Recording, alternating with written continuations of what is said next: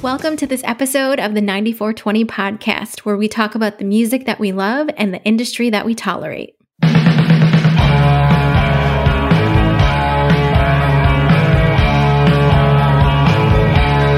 tell you,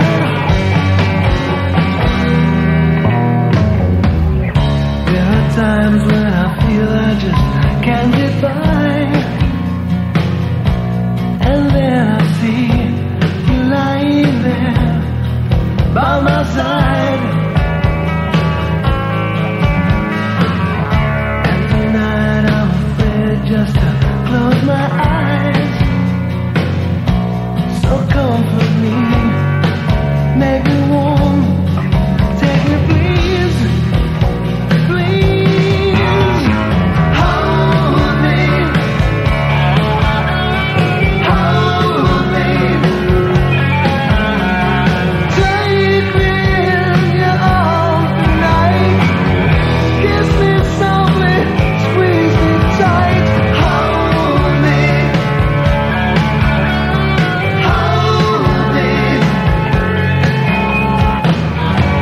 and don't you ever let me go.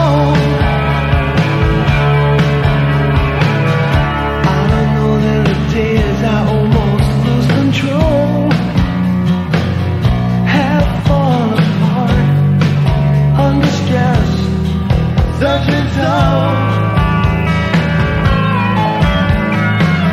And all the time, just what I need is what I know. And that's just you, only you, holding me. So darling, please hold me, hold me. Take me in your arms tonight, kiss me softly, squeeze me tight, hold me,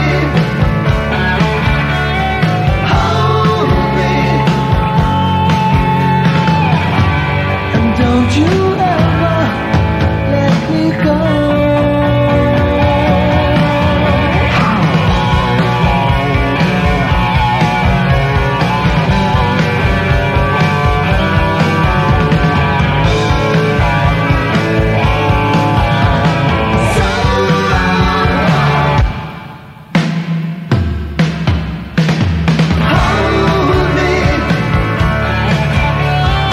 Hold me, hold me, take me in your arms tonight, kiss me softly, squeeze me tight, hold me,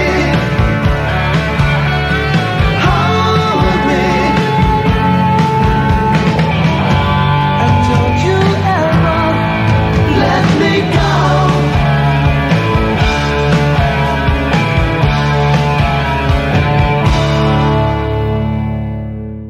That was a song called Hold Me by the band Dreamer.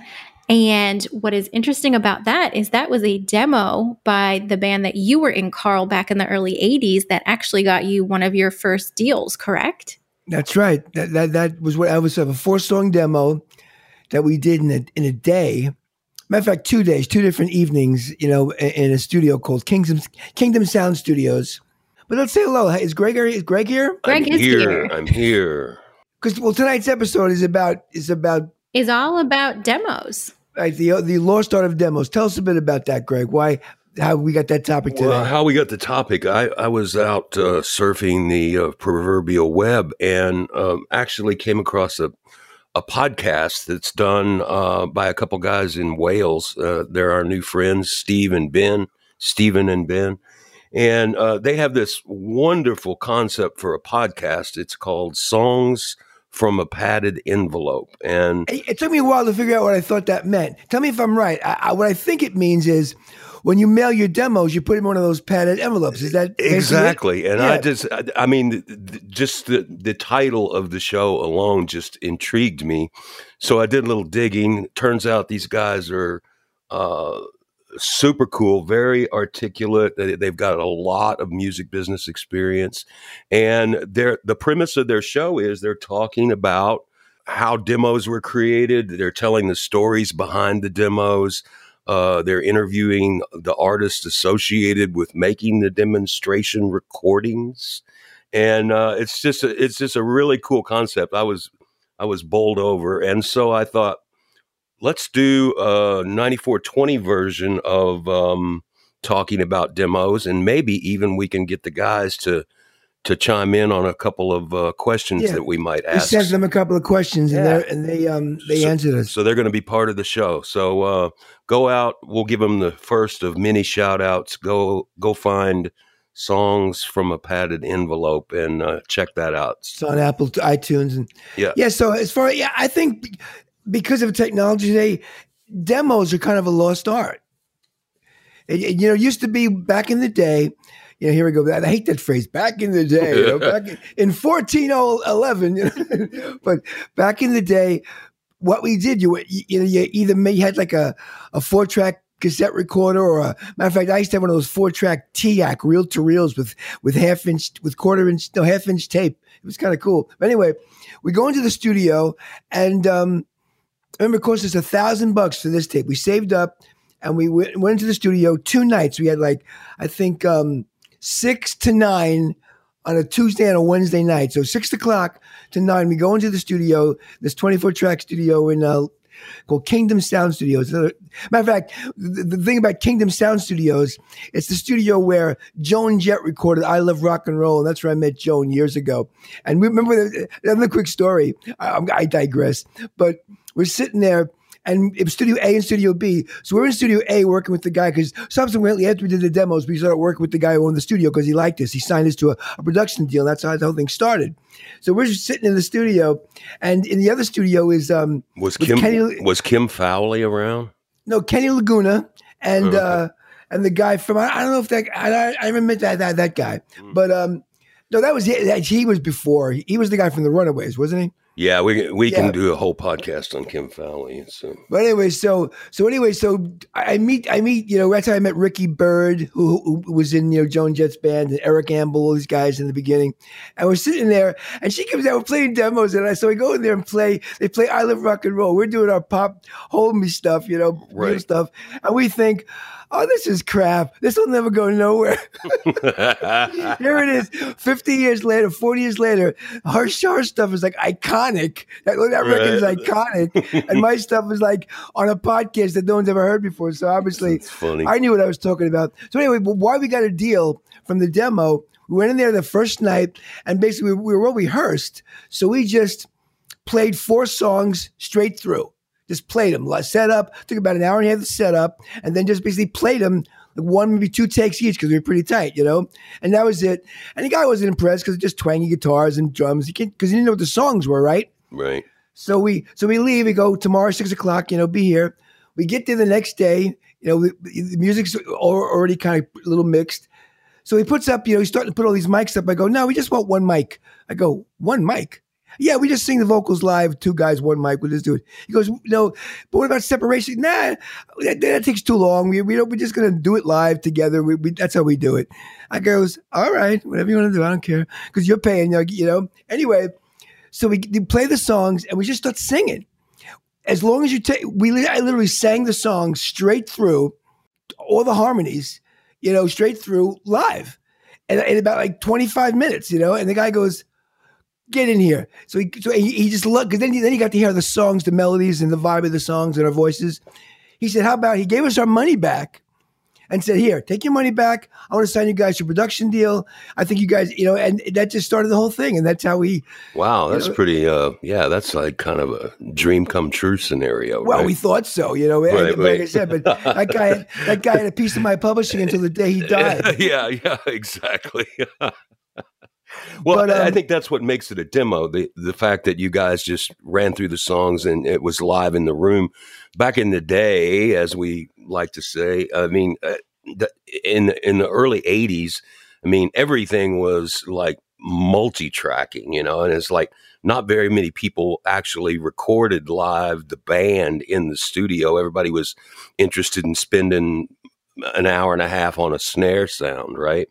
So right. That came later. Not yeah, but I know what you're saying though. You're right. yeah, I think that's kind of what makes it a demo. My thing on demos is that, and this is odd to say, but you know, in all the bands that I ever played in, and all the recording we ever did back in the late 70s and 80s, some in the 90s, I never considered the idea that we were going in to make a demo. I was always about trying to get a master quality recording out of the session. And so it's odd in some ways that whole concept of songs going into a padded envelope, because I never really cared about what I was going to pitch. We were just trying to make the best recording we could make. And can I tell you, I'm thinking of, because now this is all stuff that reminds me of what I used to do. right. What we did one time, this is really true, is like we wanted back before this happened, around this time, this is back in the day of cassettes now. There weren't Right. even CDs. We were sending cassettes. Right, of course. We wanted Miles Copeland. The police had happened. I wanted Miles Copeland to manage us. You know, this is you know, no, matter of fact, this was after RCA, and this is before the next band you're going to hear later. So I wanted Miles Copeland, who was the police's manager, to manage us out in L.A. Called him. He's Stuart Copeland's brother, wasn't he? Right, his brother, Yeah, right. yeah. And no response, no unsolicited material. So I decided, like, well, cassettes, you know. I said, you know, maybe if we send him something, like when you go to a bank, you get a blender. So what I did is You go to a bank, you get a blender? back in the day, if you open up a bank account, they used to give you a blender. So No. By the way, hold on, stop. Okay, so we never got a blender. You got a blender. This reminds me of something that we need to get out front and dealt with immediately. The last podcast, I said that it was a national movement and a thing that there were organists inside upscale restaurants for the working so class. maybe you had organists in restaurants in Kentucky. We had blenders at banks up in New York. So leave me alone. Right. So that's the point. Let me finish my story. No, keep your thought. But I want to give you, and not so much Nicole, because she actually posted a piece of research that I did regarding these organists in the mid-century landscape of music. I sent you guys a bunch of ads for organists at upscale restaurants.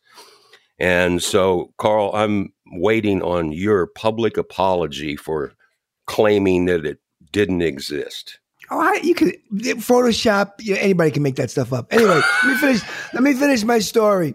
My story is anyway. I knew so I wasn't going to get an apology. Talking about demos. So what I did was I took our cassettes after calling them and sending them letters and getting nothing. You put them in a blender. I put them in a toaster, and I mailed Miles Copeland a toaster. Are right? you kidding me? So check it out. So no response. So then I figured they were like $14.99. So I bought like five toasters, and once a week for about a month and a half, I sent Miles Copeland a toaster with our cassettes. I get this letter back from from Miles Copeland's office. Mr. Lacco, stop sending us toasters. Stop sending us posters. We'll actually listen to your demo. You need we need some comic relief there from the sound from the sound design. That's the question of the week, Carl. I don't know. This has come off the rails. There you go. This has come off the rails. Anyway, so you know what? Since we're just talking about this, let's see what the guys from was it Stephen that answered this question about Stephen lost answered art? this first question, is making demos a lost art? Let's hear what Stephen had to say. Is making a demo a lost art? I really hope not. I think there's something hugely positive about sketching out ideas, using a demo to road test your melodies and your tempos and your aspects of the song that you're not sure about. You can go back and revisit different versions and, see what really works for you and give yourself some time before you commit to that final version. So I hope it's not a lost art. I can understand the pressure of time and money and the pace at which things, get uploaded and new content, so that you have to get your first version as the version. But why not take some time to sketch some stuff out? There's nothing to be lost and everything to be gained. Isn't that cool? So, I mean, obviously, these guys are going to be classing this podcast up considerably, right? Well, this is their voice, but I'll tell you, he's right in the sense that one thing that made me see about, because I think there's this thing, and you know this, Greg, it's called beat the demo. A lot of times you record this great demo and it sounds so cool and you capture this vibe, and then you go into the studio to try to recreate it and you lose something and you never get that same vibe, and it's kind of beat the demo, because sometimes the demo is just better, has a better something. Yep. But when the Beatles released the anthology records back in the late 90s, when they showed all these different versions of the songs they did before they actually chose the one that was with a record, you see that they did exactly what Stephen was saying. They played different tempos, different rhythms, and then they would stumble on the right one, and it seemed to be they were right most of the time, obviously, because they did some weird versions of some of those songs if you go back to that anthology records. So you think that Hold Me, the first thing we heard, that's what attracted the label? Well, that was one of the 4 songs on the demo. No, it definitely was, because we were coming off, we had a cool look too. We had this cool Beatle look. We were very retro 60s, and this was a time when power pop was kind of getting a lot of attention. We were right on the verge of that. We were right. We were just, timing was right. We were right there. Right. And then I don't know, just stuff happens, and we got dropped. We did one record, didn't really do well, and when I was doing A&R to the extent that I did it, it would take a lot for me to cancel, or choose not to work with somebody because I didn't particularly like the way they worked. If their demo or if their recording blew me away, I mean, you wanted to be associated with that recording. That was me. I don't know. I think ego. You're a true guy, but I think ego has kept a lot of great music out of the marketplace for years and years and years. And I'm talking about ego over on the business side. I mean, the artist can be the artist. They're expected to be at some point. You thought of the second question. I don't kind of get it. Or I'll read it. You asked them, you do a great job celebrating the self-belief it took to submit demos back in the day. Again, with the back in the day. Mm-hmm. When is self-belief and persistence just delusion? And for creative endeavors, does it matter? That's what you asked them. You want to hear their answer first? That's my big thing. It's like, is when does persistence when is it just delusional? So because and most of the time, a lot of what they talk about on the podcast is this idea that, we kind of created these things and we put a lot of creative energy into them, only to hold them up to be either, some artists have even gone to the extent to keep rejection letters, which I think is a deplorable practice. I have them. I have 5 times. See, talking about something that I don't get. I mean, why would you give that more power than it deserves? I mean, it's not rejection power. letters. Rejection letters are, I mean, I was saving them for when I became rich and famous so I could tout them and show them. And not because I wanted to to revel in them, Well, and for some people too, those rejection letters just act as another form of motivation. They motivate, to be able to get done what they truly believe in. I just never cared whether or not somebody liked what I was doing. You're so full of baloney. No, it's true. I did. Let's hear what Ben had to say about this. Okay. So someone like articulate and cool. Yeah, exactly. Class it up again. Yeah, right. Yeah. Now we're going to go to the classy part of the show. Here's Ben. Well, there's something about that all-conquering self-belief that you have as a young musician or a band starting out for the first time that is so essential and vital. And if we could bottle it and carry it with us at all times, then we would, because it makes it seem that anything is possible and that everything is within your grasp. I'm going to say that there are a lot of people who have gone on to have major success that I would have described as deluded. So either their success proves me wrong, or maybe it comes down to a hefty dose of luck and happenstance, or possibly other more nefarious reasons. When we interviewed James Acaster for the latest episode of the podcast, He said in reference to making music, "What is the point in doing any of this if you're not trying to do something amazing?" And I'm inclined to add to that in order for more great art to be made, we need more people to be working from this premise. No doubt some of them will be deluded, but on balance it will be worth it for the moments of brilliance that are brought into existence. Well, I don't know. He just classed up our podcast a lot. I always thought of this too. Like, I know, like, the way we think an English accent is so cool. Do they think my, like, Brooklyn, Long Island accent is cool over there? I'm sure they do. I'm sure they're. I don't think they do. I'm sure they're beyond impressed with the whole thing. Right.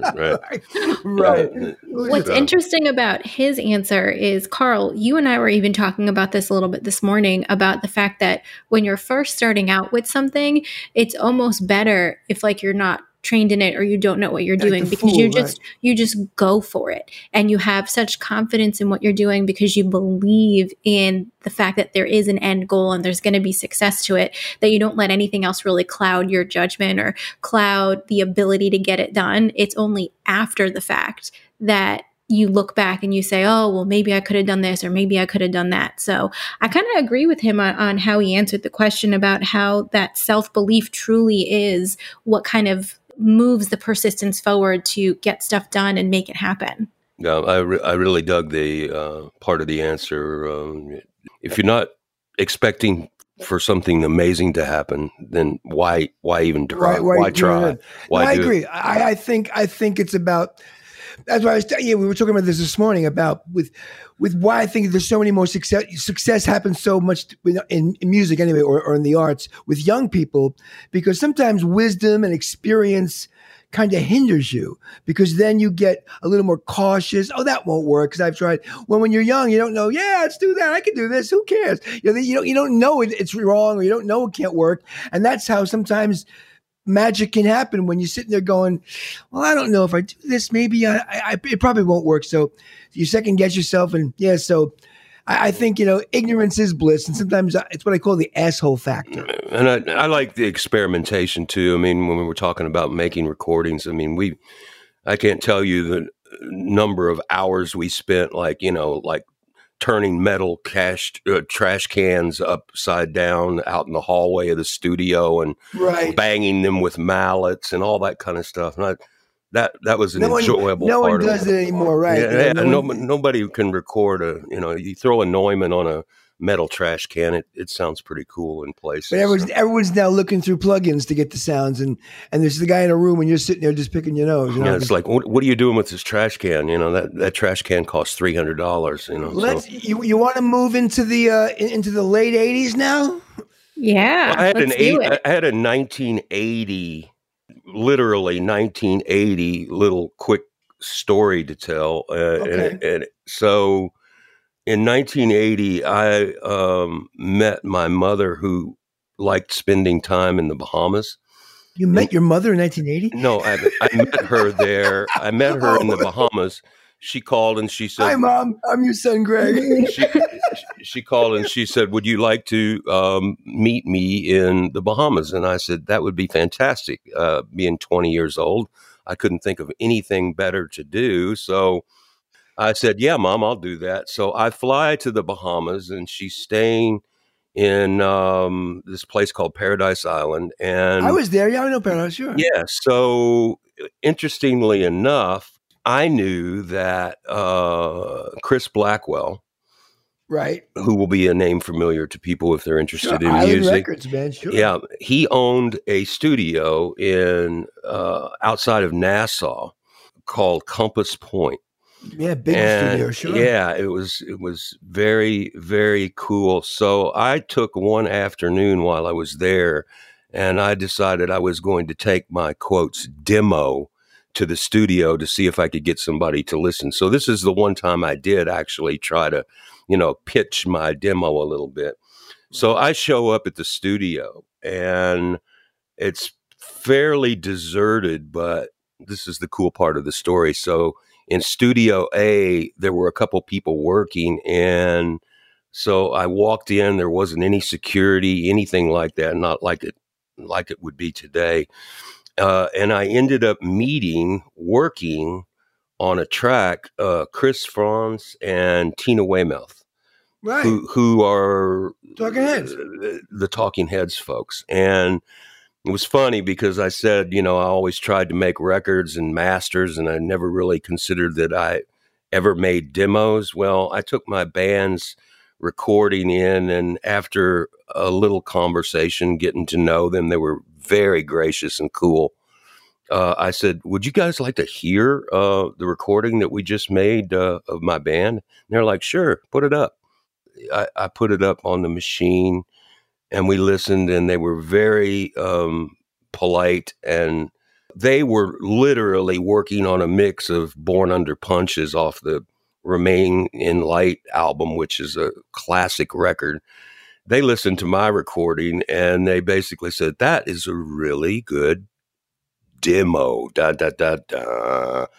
They called my master a demo, so I probably won't ever forget probably because that. you didn't have a toaster. It's exactly right. But anyway. that's my little 1980 story. I don't know if I have one from 88. So this next song I'm going to play, since we're doing demos. After Dreamer broke up and we lost our deal with RCA, I wandered around a bit and decided I wasn't gonna co-write anymore. I wasn't gonna be in a band because Dreamer was in a band where we all worked like a Beatle band. Like we co-wrote, we did everything together. This was more like, so it was called Carl and the Passion was the name of the band. And we got to deal with MCA, actually, out in LA. And this record actually was released as the flip side. This was supposed to be the single, but the flip side of this single, which I'll another time, got in the top 20 over in England. But the reason why that didn't really get any further because we couldn't afford to go over there, man. Anyway, so this is but this demo basically, what it's funny, when we talked about this earlier with you, Greg. You could have gone over and hung out with Stephen and Ben's parents. probably. Anyway, maybe I did. And so anyway, the funny thing is in the 3 or 4 years, or the 4 years from the Dreamer demo to this demo, it got a lot more. You can see the difference in music, how it got more new wavy and more like darker lyrically and like yeah, that kind of staggered bass line. And this is called How Do You Get Home?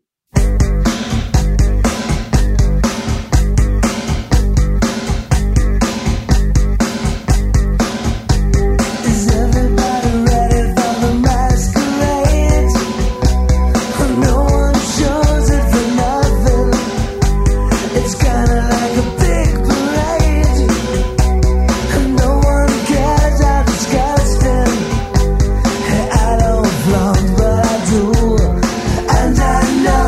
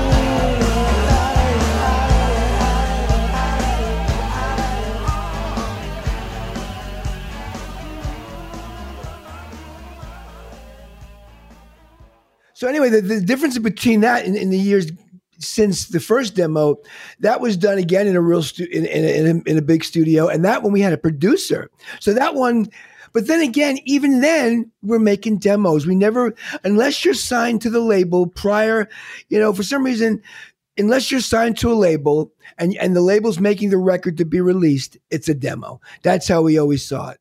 Because what happened was always, in my experience, whenever you went to the label, they would always inevitably just change everything and make it different. And they want to remix it. They want to re-record stuff. They want to put, of course, they always want other musicians. They never think you're the good enough. That's why we always had this demo mentality. I don't think it was till like 2000 and after, or even a little later, when the computers get really big, 95, they started getting really, with programming and stuff. We toured with programming back in the late 80s, but maybe 95, is when we started getting into like sequencing and that kind of stuff. And maybe 2000, and then it became commonplace. The GarageBand, maybe 2004, that's when that became like everyone had that now. So, but prior to that, it was all demo stuff. That's my feeling. Yeah, I think that I like that track, but quite honestly, I mean, I had not really spent any time with these tracks, and it's great to hear them. I think that absolutely kind of more of the time felt more timely. I mean, almost like that, Oh, definitely. You can hear the DX7, you can like hear and the sinister, guitar lines. The Roland, you can hear the Roland D50. Back then you could hear what keyboards were being used at the time because you know the sounds you were getting. Exactly. But I actually think that, and also of the time is that there's maybe a little less melody, and that's why I actually prefer the other track. But it's cool demo. Other stuff was more organic because it was just guitar, bass, and drums, and it's more it was pop, just like yeah. So anyway, let's hear. Oh yeah, so one of the cool little things when I went out to hear songs from a padded envelope. I've listened to all the episodes, and I've started to like really get into the intro music. So I asked a question about it. I'm intrigued by it. Is it a demo? What's the origin story of the music on your podcast or the intro music on your podcast? And they answered that for us. Our intro music is taken from a song called "Where Are You Now" and "Where Were You Then" by a band called State Sponsored Jukebox, from an album called Last Night's Thoughts This Morning. It's actually a band that Ben and I put together with another friend, Mark. We got together for a few weekends in a studio in Norwich, the east coast of England, and holed up in a studio for a few weekends and made an album. And it was a hugely creative experience for us.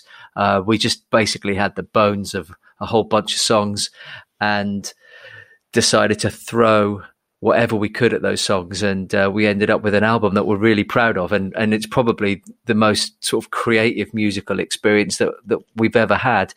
So much so that we went back to the studio a few months later and made a second album, which is up on Bandcamp, called Saturdays and Sundays. Actually, you might not be able to access it yet, but it'll be up there soon. But we're really proud of it. And it also felt really appropriate lyrically and in terms of how it was made to use it for the podcast introduction music. And it fits really nicely. And I really like that strange harmonica intro now that introduces each episode. I've become very fond of that. It's funny. It's because I went back, and what our podcasts are supposed to be doing is exposing people to music. So I went and listened to State Sponsored Jukebox, what I could find out there, and that band is lush, and the recordings they've made are they're kind of all over the place, and in a cool way. I mean, the songs progress and the recordings progress, and they get to it's actually unlike what they've used as intro music.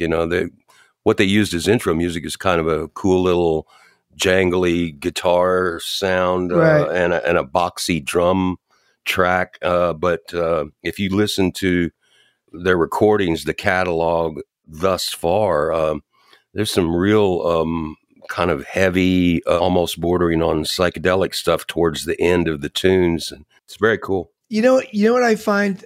You can tell, or I can, where something was recorded. I think people in LA record a certain way, people in New York record a certain way, and people in England record a certain way. And there's a different sensibility, the way they record, the way they put together music. I tend to like how English music is recorded. Right. The way I always love English drummers. They hit the beat different, a little ahead, a little angry. Where like LA, it's a little behind the beat, and where like New York is like right on it. So it depends. Nashville is like they make different records there as well. So you can almost tell when we're, in my opinion, if you listen, where a record's even made. Yep. When I heard, I went and listened to some of their stuff as well, and I heard that too. They have that English kind of way of putting together a record. Yeah. Even that guy we had, we did a campaign with, a few weeks back, Nigel Passy. Mm-hmm. He has that same kind of vibe to him too. That English sensibility of making records, which is kind of, which I think I've always been an Anglophile. I mean, I'm a huge fan of Bebop Deluxe and bands from the British Invasion era or before, and I love Prefab Sprout. I've taken a lot of heat for my love of Prefab Sprout through the years, but I think they're bordering on genius. And so, yeah, I've always loved the way records are made there.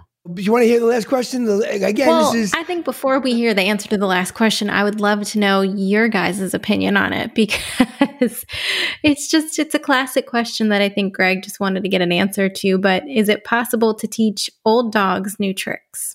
Well, if you knew my dog, Alvin, you couldn't even teach a young Alvin anything. He was, I loved my dog, but he was like, everyone goes, oh, my dog is so smart. Not mine. My dog was just, Alvin, he was lovable, such a sweetheart. But he was stupid. I'm sorry. He couldn't get his way out of a bag. You're in New York. I'm in Tennessee. Our listeners will not know that Alvin actually was a house guest in Tennessee with me for a couple weeks.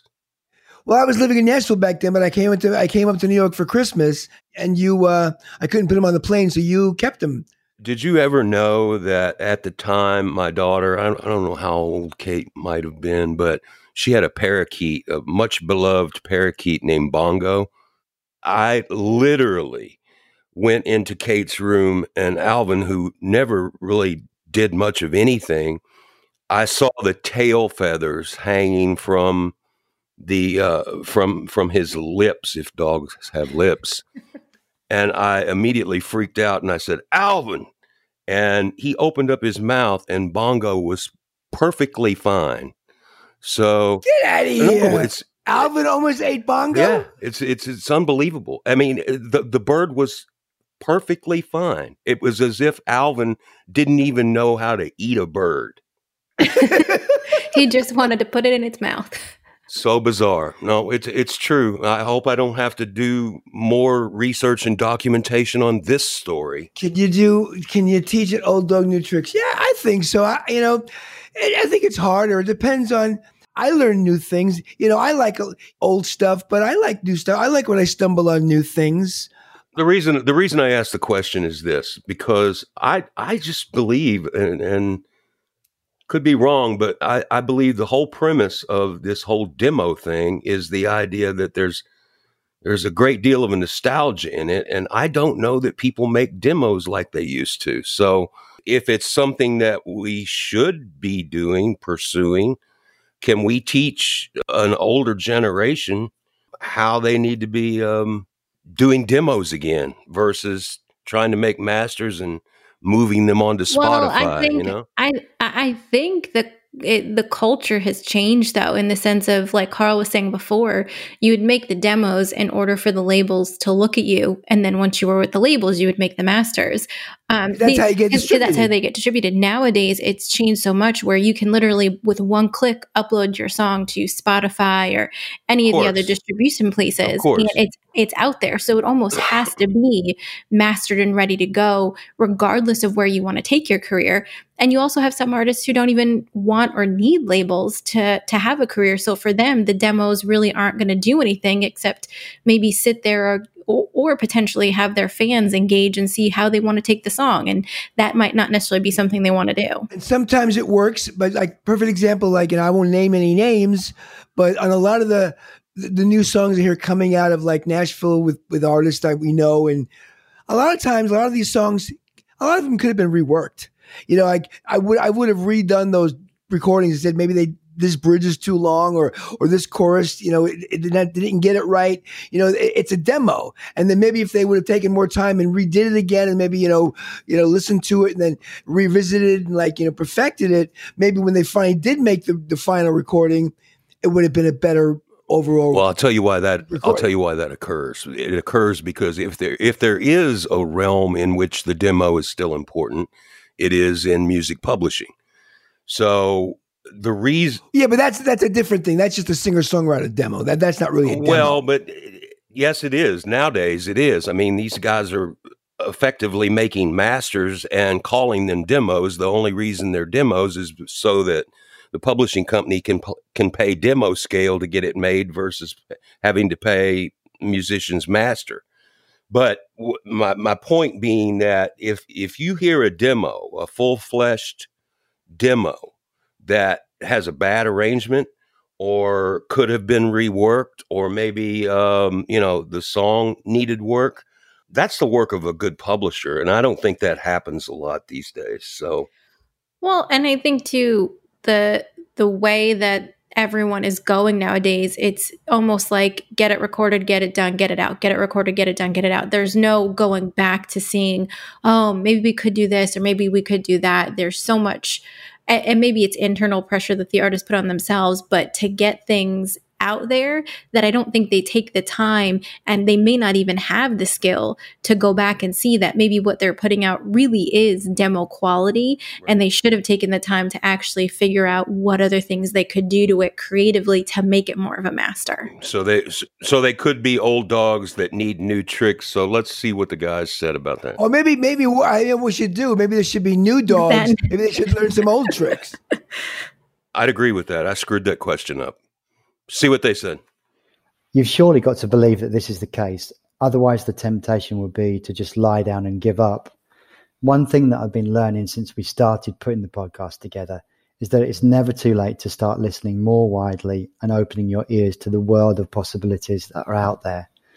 For years, I thought that I had a really broad musical taste, but in truth, I think I'd become really narrowly focused in terms of the music that I was reaching for. In making Songs from a Padded Envelope, we are finding folks working across a huge range of styles, and they all have fantastic stories to tell. And in turn, these stories impact on how you hear the music that these people make. Anyone who thinks that all the best music in the world has already been made is laboring under some sense of delusion, needs to think again and go and check out some of the brilliant music that is being made right here and now. Basically what he's saying is like, instead of saying maybe the question of teaching an old dog new tricks, it's you always have the ability to go out and expand your knowledge on certain things. Sure. So it's whether or not it's like the different bands or different artists or different genres, you personally are the one that have to make it happen in order to teach yourself how to do that. Because if that's not the case, you're always going to kind of stay in this little box. So, how about this? I think the artists of today are ruining the music industry. Oh, Lord, here we go. I will say this. I do think that, and I never really thought about it before now, but I think that there are a ton of artists today because of technology, because you can make a really, really appealing recording in isolation. I think that artists today are fairly isolated, and I don't think they trade a lot of best practices or how you make a great demo, the lost art of a demo versus a recording or work tapes. I don't think they trade a lot of information. I'm working with a group right now, a really cool EDM group called Producer Dojo, and that's what their business is about. They're basically creating and serving an industry of producers that these people are sharing amazing amounts of information and sharing, beats and sharing I have a new, you know. a new thing to say. You know what I think technology has done today for artists? It's made people realize that being talented is not that big a deal. It's not that hard, you know? So I have all these guys who think like John Lennon and David Bowie, they're great geniuses. They're not. They just, you know, they were just the guys who did it. Now anybody and their brother would just take a garage band, a little synthesizer, and make this great stuff. Look at Billie Eilish. That's what she is, basically. I think that the new dogs actually could benefit from hearing some of these war stories associated with how all this stuff was made back in the day, as they said. Mm-hmm. Well, then, like, again, there's that Jack White mentality, like I said back in the webinar, where, like, right now, if I was going to go into a studio right now and I had my druthers on exactly how I would do it, I wouldn't go digital. I would go into a room with 2-inch tape to record drums and guitar, push some air, you know, actually get some real sonic bed tracks, then maybe come in and do, like, you know, for some overdubbing, some keyboard stuff and some loops and this and that. But for my bed, I would still record the tape and then, you know, and then transfer it to, you know, to Pro Tools or something for mix. It's great for mixing. But as far as getting to the sound, you know, I think that's what's kind of is lost into a lot of today's recordings. And then if we need, the we'll go really old school. And if we need edits, we'll actually edit on the 2-inch. Yeah, I remember we did that. I remember everyone had to leave the room because they would sit there on a little thing and they'd actually cut tape. I have my old songs with actually like Scotch tape and razor blades. But we're not going to cut the half track. We're literally going to like edit inside the 2-inch in the multi-track. That's what we did. We cut the 2-inch, you know, because Lord. Like it was like, and you be turning the you spend $10,000, and if you screw up a window at it, you're done. And you got to tape it back in. There's no, like, you know, it's destructive editing, man. I made a record in 1997, and we couldn't even find studio techs that knew how to operate the 2-inch machine. Everything was at that time, even in 97, it was like, you know, Pro Tools, and we couldn't find anybody. We couldn't find a razor blade in the in the studio. So thanks to the guys over in Wales. The podcast again is called The Padded Room. Our version has been the Padded Room songs, songs from a padded envelope. Check them out.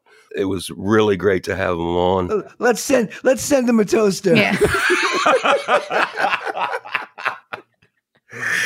I love it.